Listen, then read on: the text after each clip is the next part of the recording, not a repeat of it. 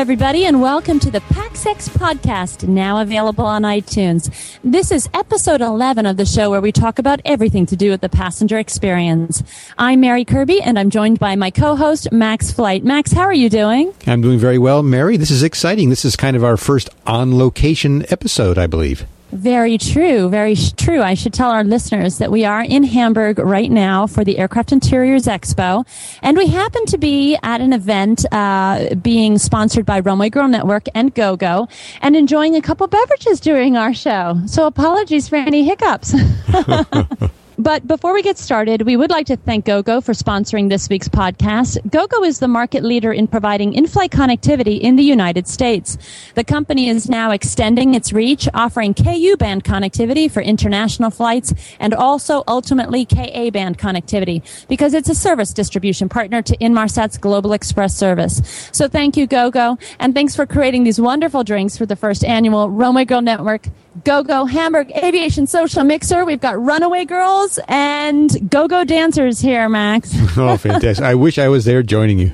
I wish you were too. But what we do have here, is Seth Miller, who probably needs no introduction. He is a loyalty program expert who blogs as Wandering Airman, and he has been on our show before. And I'm pleased to announce that he is now also a member of the network team of contributors, and he's joining us here at the Mixer. Seth, how are you doing?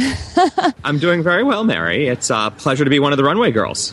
It's a pleasure to have you as one of our girls. Max, I told you we weren't going to be sexist. I know, and you're proving that that's quite the case. Seth, it's great to be talking with you again. Likewise. Well, let's take a look at some of the top PAX-X news stories making the headlines. And since Mary and Seth are at this mixer, let's first talk about GoGo. Mary, now, I understand that the company is about to launch a new global Ku-band connectivity service for airlines there at the Aircraft Interiors Expo. Can you tell us about that? Yeah, so we were able to tease an article on the network about a global ground-to-orbit solution. Now, of course, you can't have the ground element in that type of offering because you need to do everything via satellite.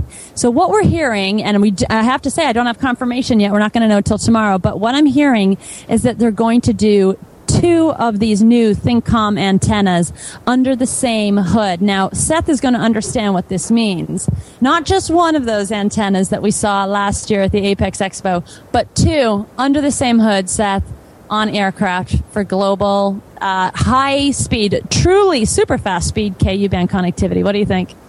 I like the idea. I think that the concept that they've come up with splitting send and receive to sort of make more efficient use of the bandwidth and save some money in the process makes a whole lot of sense. Mm-hmm. Obviously, now they have to figure out how to reasonably get 2 of these devices under the one dome and make it aerodynamic enough and fuel efficient and all those things, but the ThinkCom antennas are super small and fit well under the dome. So it's going to be interesting. I mean, you also have the potential, in theory, if you've got a company that also has a TV solution, that now you need a third dish on board. Very true. I mean, at some point, the planes are going to start to look like they have mumps, I suppose, or the chicken pox. But, I think that for where the industry is and where we're going, that is the solution that's got to play. Right. And obviously, one of the nice things about GoGo is they are somewhat technology agnostic. They find a smart technology they like, and they use it until it can't squeeze any more out of it, and then, move on to the next great thing. And so they're doing KU now. Obviously, when KA Global coverage shows up, and they've already got the deal with Inmarsat to be able to cover that, right? So when that shows up, we'll be able to swap out one of these, swap out the antennas on top of the plane and basically plug it back into the same GoGo box on board. And you're going to go from having better high-speed internet at a reasonable price globally to way great high-speed internet at a fantastic price globally. Absolutely. So it's really scalable like that, which is always nice to see. Someone thinking and planning in that manner. Yeah, and absolutely, and they must. And we have to mention this, that Panasonic Avionics owns a 70% market share in the embedded in-flight entertainment space. And what Panasonic has been doing, it has been quite obviously mopping the floor on the international space by offering a near global Ku-band solution that, they're able to to offer these nice deals to their long-running embedded IFE customers. So Gogo definitely has a challenge on its hands here, going up against what is considered always the elephant in the room in the world of IFEC, Panasonic Avionics. But we can't think of a better company to do that. They really do seem to know their stuff. Obviously, in the United States, they have a dominant position and have had for some time due to the fact that there's a dedicated air-to-ground network in the U.S. They are gradually progressing now on their KU program with Delta Airlines. I'm happy to report that both the A330 program is moving along, and obviously the 747 program. And also we're hearing good news about the 767 program, which has had some issues, but they're finding a way forward. And now they're even talking about looking at trying to get STC now for the 757. So it's trending in the right direction. I think they're doing the right things. But obviously, Max, connectivity remains such a huge conversation in the world of aircraft interiors and technology. And I do wonder, Max, sometimes if you get bored with us talking about it all the time. Oh, not at all. I do have a question, though. I was curious if you have any comments on the significance of the timing of this announcement, if any. Well, I'll tell you right now that they're going up against Panasonic, and Panasonic has announced some very large customers. So Panasonic has now in the bag, it's got Emirates, it's got Etihad Airways. It even just recently cracked into Qatar Airways. So they're like really kind of going for it in the Middle East. They've got on the international fleet of Japan Airlines now, they're starting to equip Cathay Pacific and Dragon Air, Gulf Air. So we're talking about really big names, Singapore Airlines. So Gogo needed to do something that would grab the market's attention, and I really think that this is the way forward. What we should mention is that this ThinkCom antenna is very wide in circumference. It's actually the widest out there, but what it is it's low profile, so it's lower to the aircraft, and they shouldn't face the same type of bird strike testing issues that they've had in the past with the traditional KU kind of larger hump on top of the aircraft. That's essential, as you know yourself, Max. We've talked about it. I've talked your ear off about flinging chickens, but that actually is going to make a big deal. All right. Well, why don't we move on to the next topic, which is about the kind of the effect of the aircraft order books. We have seen many airlines order huge numbers of aircraft, and so the backlog is very large for all of the airframers. And I know we're going to talk about whether or not the industry can keep pace with that demand. But first, I'm curious. Maybe Seth, can you give us your take on what you look for as a passenger? Yeah, I think personal space, much to Mary's chagrin, personal space is more important to me than connectivity and in-flight entertainment. So at the end of the day, I still want to, be able to stretch my legs out or at least feel my knees when I get off the flight. Hang on now. That's my favorite as well. I just have dealt with the reality that they keep tossing IFEC at us because they are squeezing us together. I want more space too, Seth. I'm just saying it's more important to me than even the IFEC. Yeah, yeah. So, but, once I get past that, I'm a strangely sort of low-maintenance kind of guy. I put my eye mask on and fall asleep half the time. I will watch a movie if there's one on. I watch the moving map channel a lot. I've become a connoisseur of sorts of the different moving map options, and some of the new ones are really spectacular. And I can't believe I'm acknowledging this in public, but sure, go for it. I do like a good in-flight entertainment system. I understand the value it presents, and I like that idea. I think the trend towards bring your own device type platforms is starting. I think domestically you're going to see it very much on short haul. Even today with the A350 interior unveiling, we had at Airbus earlier.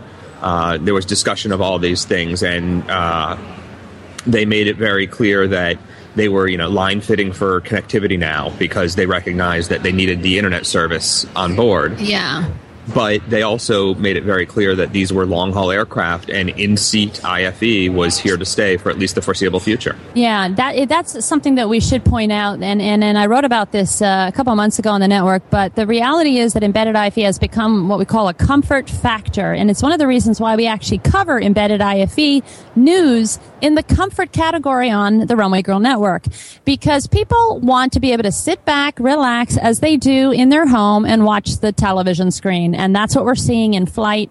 And yes, in-flight connectivity is essential for airlines that want to retain their business travelers. I can tell you, having just flown Aer Lingus, that it was wonderful to be able to use the system. It was actually Panasonic KU. It worked really, really well. I was incredibly happy to be able to clear some work, get some stuff done. But it was also nice to also then sit back and watch Dallas Buyers Club, which I haven't had a chance to see yet. And because I travel and work so much, the only time I ever get to see any bloody movies is on the in-flight entertainment anyways. So passenger experience is important, but we should also talk about what's going on in the interior space. As Max said, the order books are bulging. Airbus and Boeing have increased production on their narrow-body workhorses, and of course Boeing on the 787. The A350 actually now, as we've seen today, picking up steam and showing off their interiors and getting ready to start doing some deliveries here in the next few months. What was the date they gave you, Seth, on deliveries? Did they say? Before the end of the year. That's... and the comment was that guidance has not changed. We expect to deliver to Qatar before the end of the year. Oh, I see. Well, that's interesting. Well, I think they're getting smarter, Max, in the way, in their messaging to the world. I think Bombardier, Boeing, Airbus have all, been hurt by making very explicit timelines that they then have seen move to the right. But what we are seeing is quite literally aircraft seat and IFE companies working around the clock to meet demand. It is pretty amazing. At the recent ISTAT conference in San Diego, the chief dog in the aircraft leasing world, Stephen Udvar-Hazy, said that some of these seat guys are working literally 3 shifts round the clock. They can't produce these seats fast enough, but there is a real bottleneck right now in the premium seating market. This is where the airlines get to pick and choose the kind of customized seats that they want. Seth, what did you see in seat-wise on the business class seats on the A350? A350 has some seat suppliers that are locked into their kind of trusted suppliers that are in the catalog that airlines can pick. Do they offer a lot of customization opportunities there? So, yes and no. In the economy class cabin, you are stuck with one of the 3 seats they have. There's a Recaro, a Zodiac, and a Pinnacle. And they are the seats that you've seen now for the last several years. And, those manufacturers are producing them by, the crate load and shipping them down to Airbus and Boeing. And those are what you'll get. And that is a strict rule that Airbus has for the 350. There is no substitutions on those. You can pick, your fabric color, but that's about the extent of it. For the business class, the premium seating, they have flexibility. So there is a catalog. There are 5 products. There's Sojourner. There's was it Equinox as well? Both Equinox and Solstice. Yeah. And actually, the demo aircraft has Solstice installed. So I got to lie down in one of those briefly in the staggered layout. There was also a Zodiac seat, and there was also someone else, which I'm quite certain I wrote in the story, and now I'm blanking on the name of and having my notes on my other computer. So, well, we'll include the link in this piece. I'm sorry, the Cirrus and the Cirrus seat. Now, and that seat, and Max, and you've probably even seen headlines about this. This is the James Park Associates designed Cirrus seat. It is hugely popular. We're seeing it on American Airlines, on Cathay Pacific, on even U.S. Airways. Funny enough, they were one of the ones to get rolling with it. Yeah, and I believe it was just recently Air France that announced that they are replacing their business class seats with Cirrus, and it couldn't come at a better time because they're actually having a real problem with personal electronic devices slipping in the gaps in their current business class seats on their 777s, Max. How about that? It's a real fire hazard. Those, LiPo batteries in our smartphones, once they get crushed into the seat mechanism, they cause a real fire hazard. Yeah, that does sound like a pretty dangerous situation. Yeah, they've had a number of incidents now, so I think those retrofits, they can't come soon enough. But that's what's happening on the interior side. Do you care about any of these interiors developments, Max? Oh, absolutely. As a former manufacturing guy, though, I have to ask the question as to just exactly what are the issues that the interiors industry is facing because of these large order volumes. Is it just manufacturing capacity that's the issue, or is it development work that they have to do? Yeah, there's a number of issues. Number one, there actually is a great need in the aviation industry for engineers in this space. As you can imagine, and you av geeks particularly will appreciate this, that a lot of, the aviation geek world that goes into engineering, they go into the manufacturing side, and they go into the frame, and they go into the engines. And oftentimes in the past, the cabin has been considered the kind of softer side. And so there has been, unfortunately, a lack of engineers on that side. And what I would like to reinforce there, though, is the fact that this is some really complicated stuff. I mean, like what we're talking about with respect to in-flight connectivity and IFE. This is integration levels that have never before occurred. They are integrating into these seats. This is, it's something that, if you're an aviation geek and you have any interest in the passenger experience and you're looking at engineering, I highly suggest taking a look at this part of the market, because there are some interesting opportunities available, and it's something we need to start highlighting more on the network. Some of the job opportunities out there here, but so it's a manpower issue, a woman power issue, I should say as well.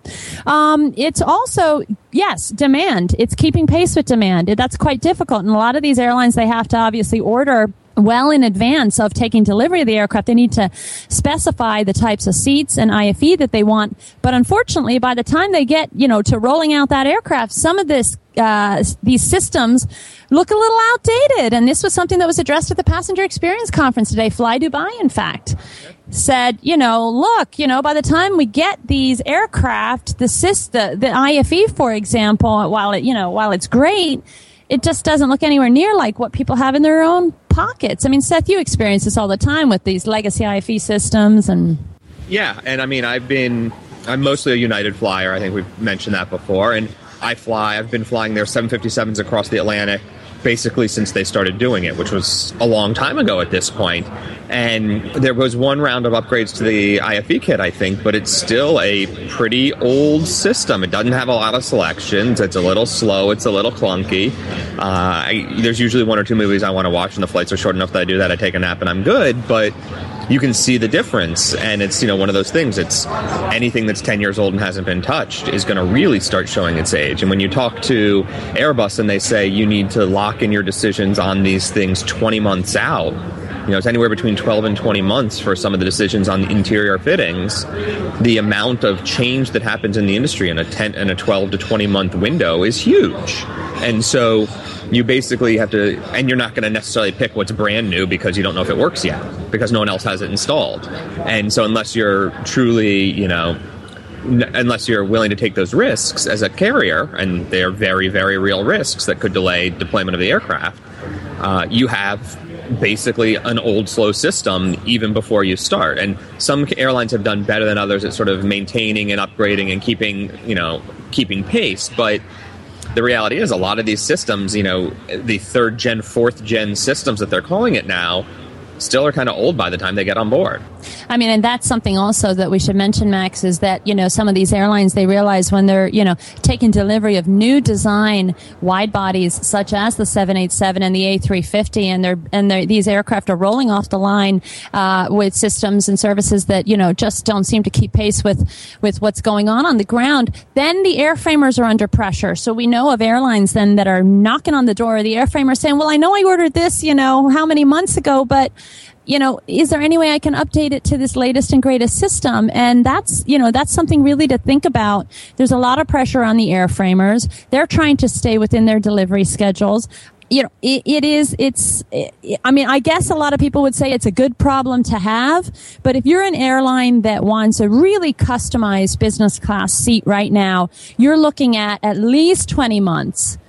From what we understand, and possibly even longer, depending upon the maturity of the product that you've selected. So if you want the latest and greatest with all the bells and whistles, and if you're working with a company maybe that's a little bit more of a newcomer to the space, you're also looking at those types of issues. So it's so much going on, Max. We could talk your ear off on that one. And with those kind of long lead times, obviously it's difficult to react quickly.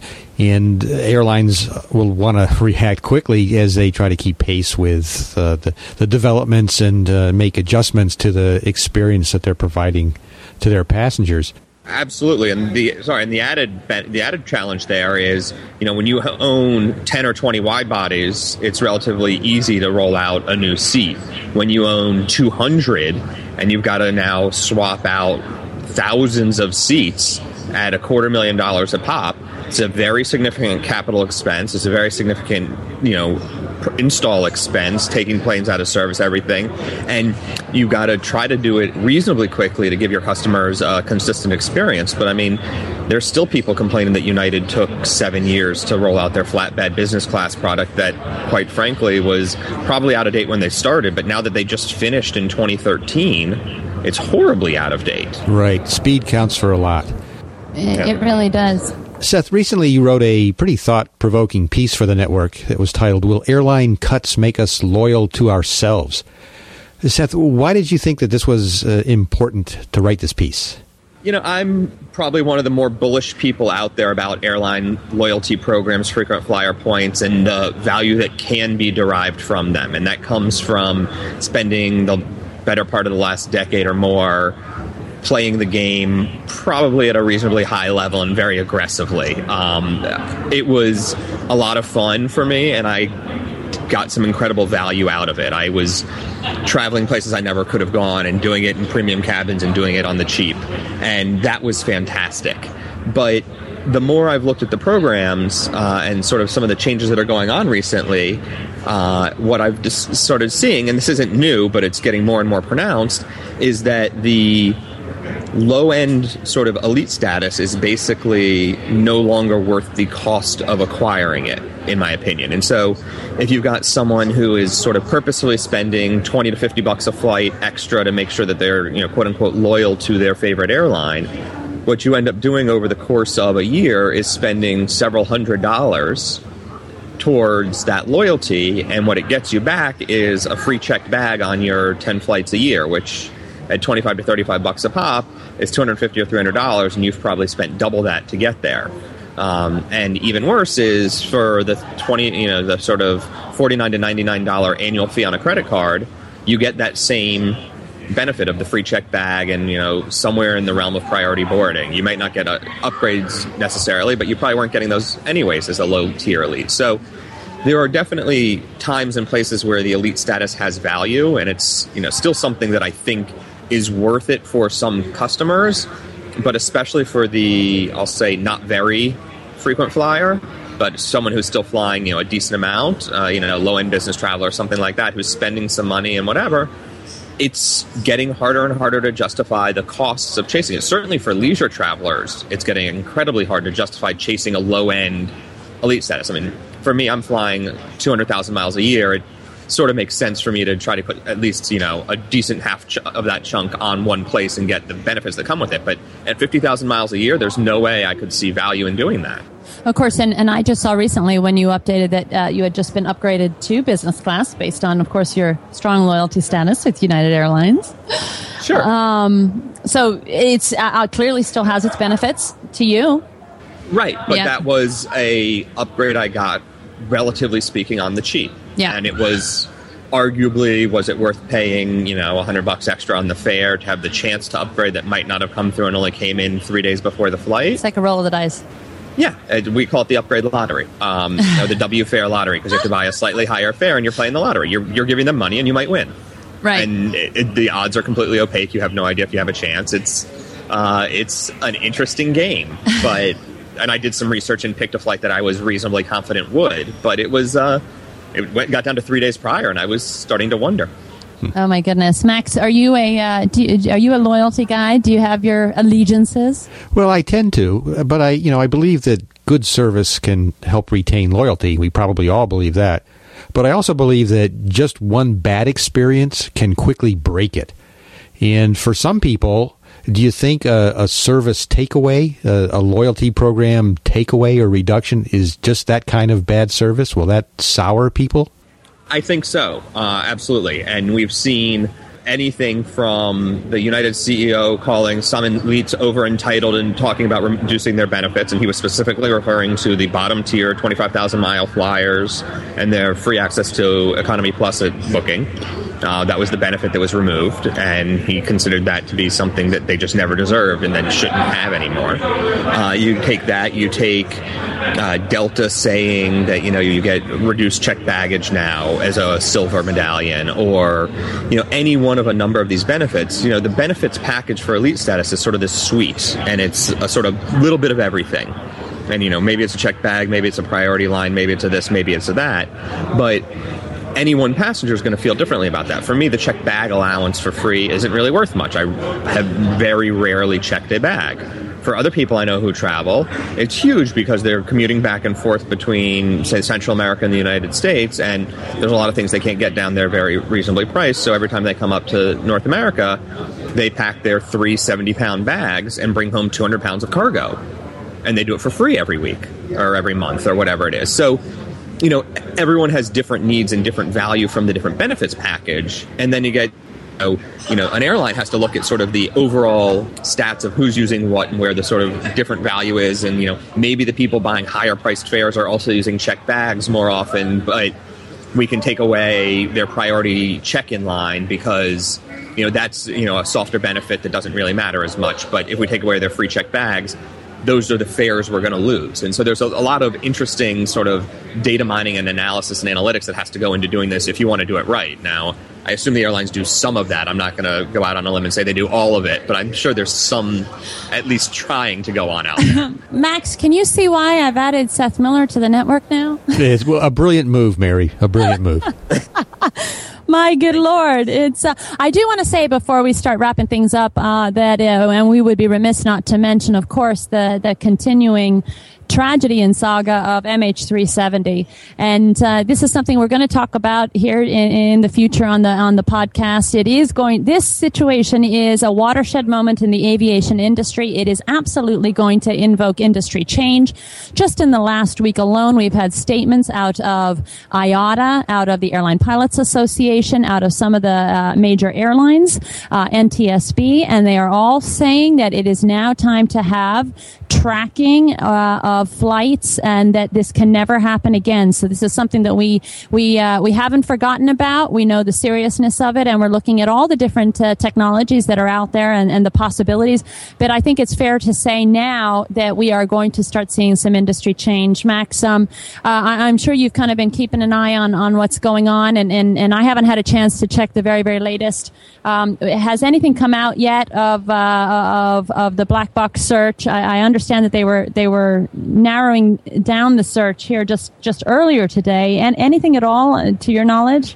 Nothing really significant other than the fact that they seem to be getting signals in different locations separated by some distance. And what that means, we don't know. If it's a single source, multiple sources, and if any of them are associated with MH370 at this moment, that's unknown. Yeah. Well, it's an area where we have been very cautious about. We don't want to speculate. We know other networks have been doing that. We're not interested in speculating. In fact, so many people have said, well, Mary, you can tell me, what do you think? And I just say, I absolutely don't know. And I think for anyone to say otherwise is whistling Dixie, as they say. Well, we're rapidly coming to a close, but I want to thank our listeners. Thank you so much, guys. This has been fantastic, and it's great to see the response. Remember, you can always find us online at runwaygirlnetwork.com and on iTunes. And be sure to follow all the Runway Girl Network activity on Twitter at @RunwayGirl. And please remember to use the PAXX hashtag when tweeting about the passenger experience. Join in the conversation. We have a lot of great industry stakeholders, prominent bloggers and journalists and travelers joining in, and it's really, really getting great. I'd like to reiterate our thanks to our sponsor, GoGo, and I'd like to thank Seth Miller for being our guest. Seth, where can listeners find you at? I'm wandering Aramaean, and it's an impossible thing to find online because all my Twitter handles and names and everything else are misspelled. But WANDR.me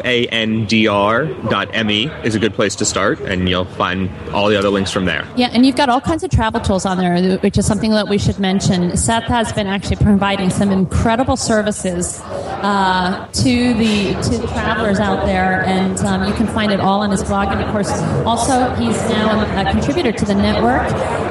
His smiling face is on our lineup of contributors, and he's providing some great content as well, and we'll be releasing his big Airbus A350 story. So thank you so much, Seth. All right. Well, Seth and Mary, enjoy the Aircraft Interiors Expo. And all the rest of you, join us again soon as we talk about the passenger experience on the PAX X podcast.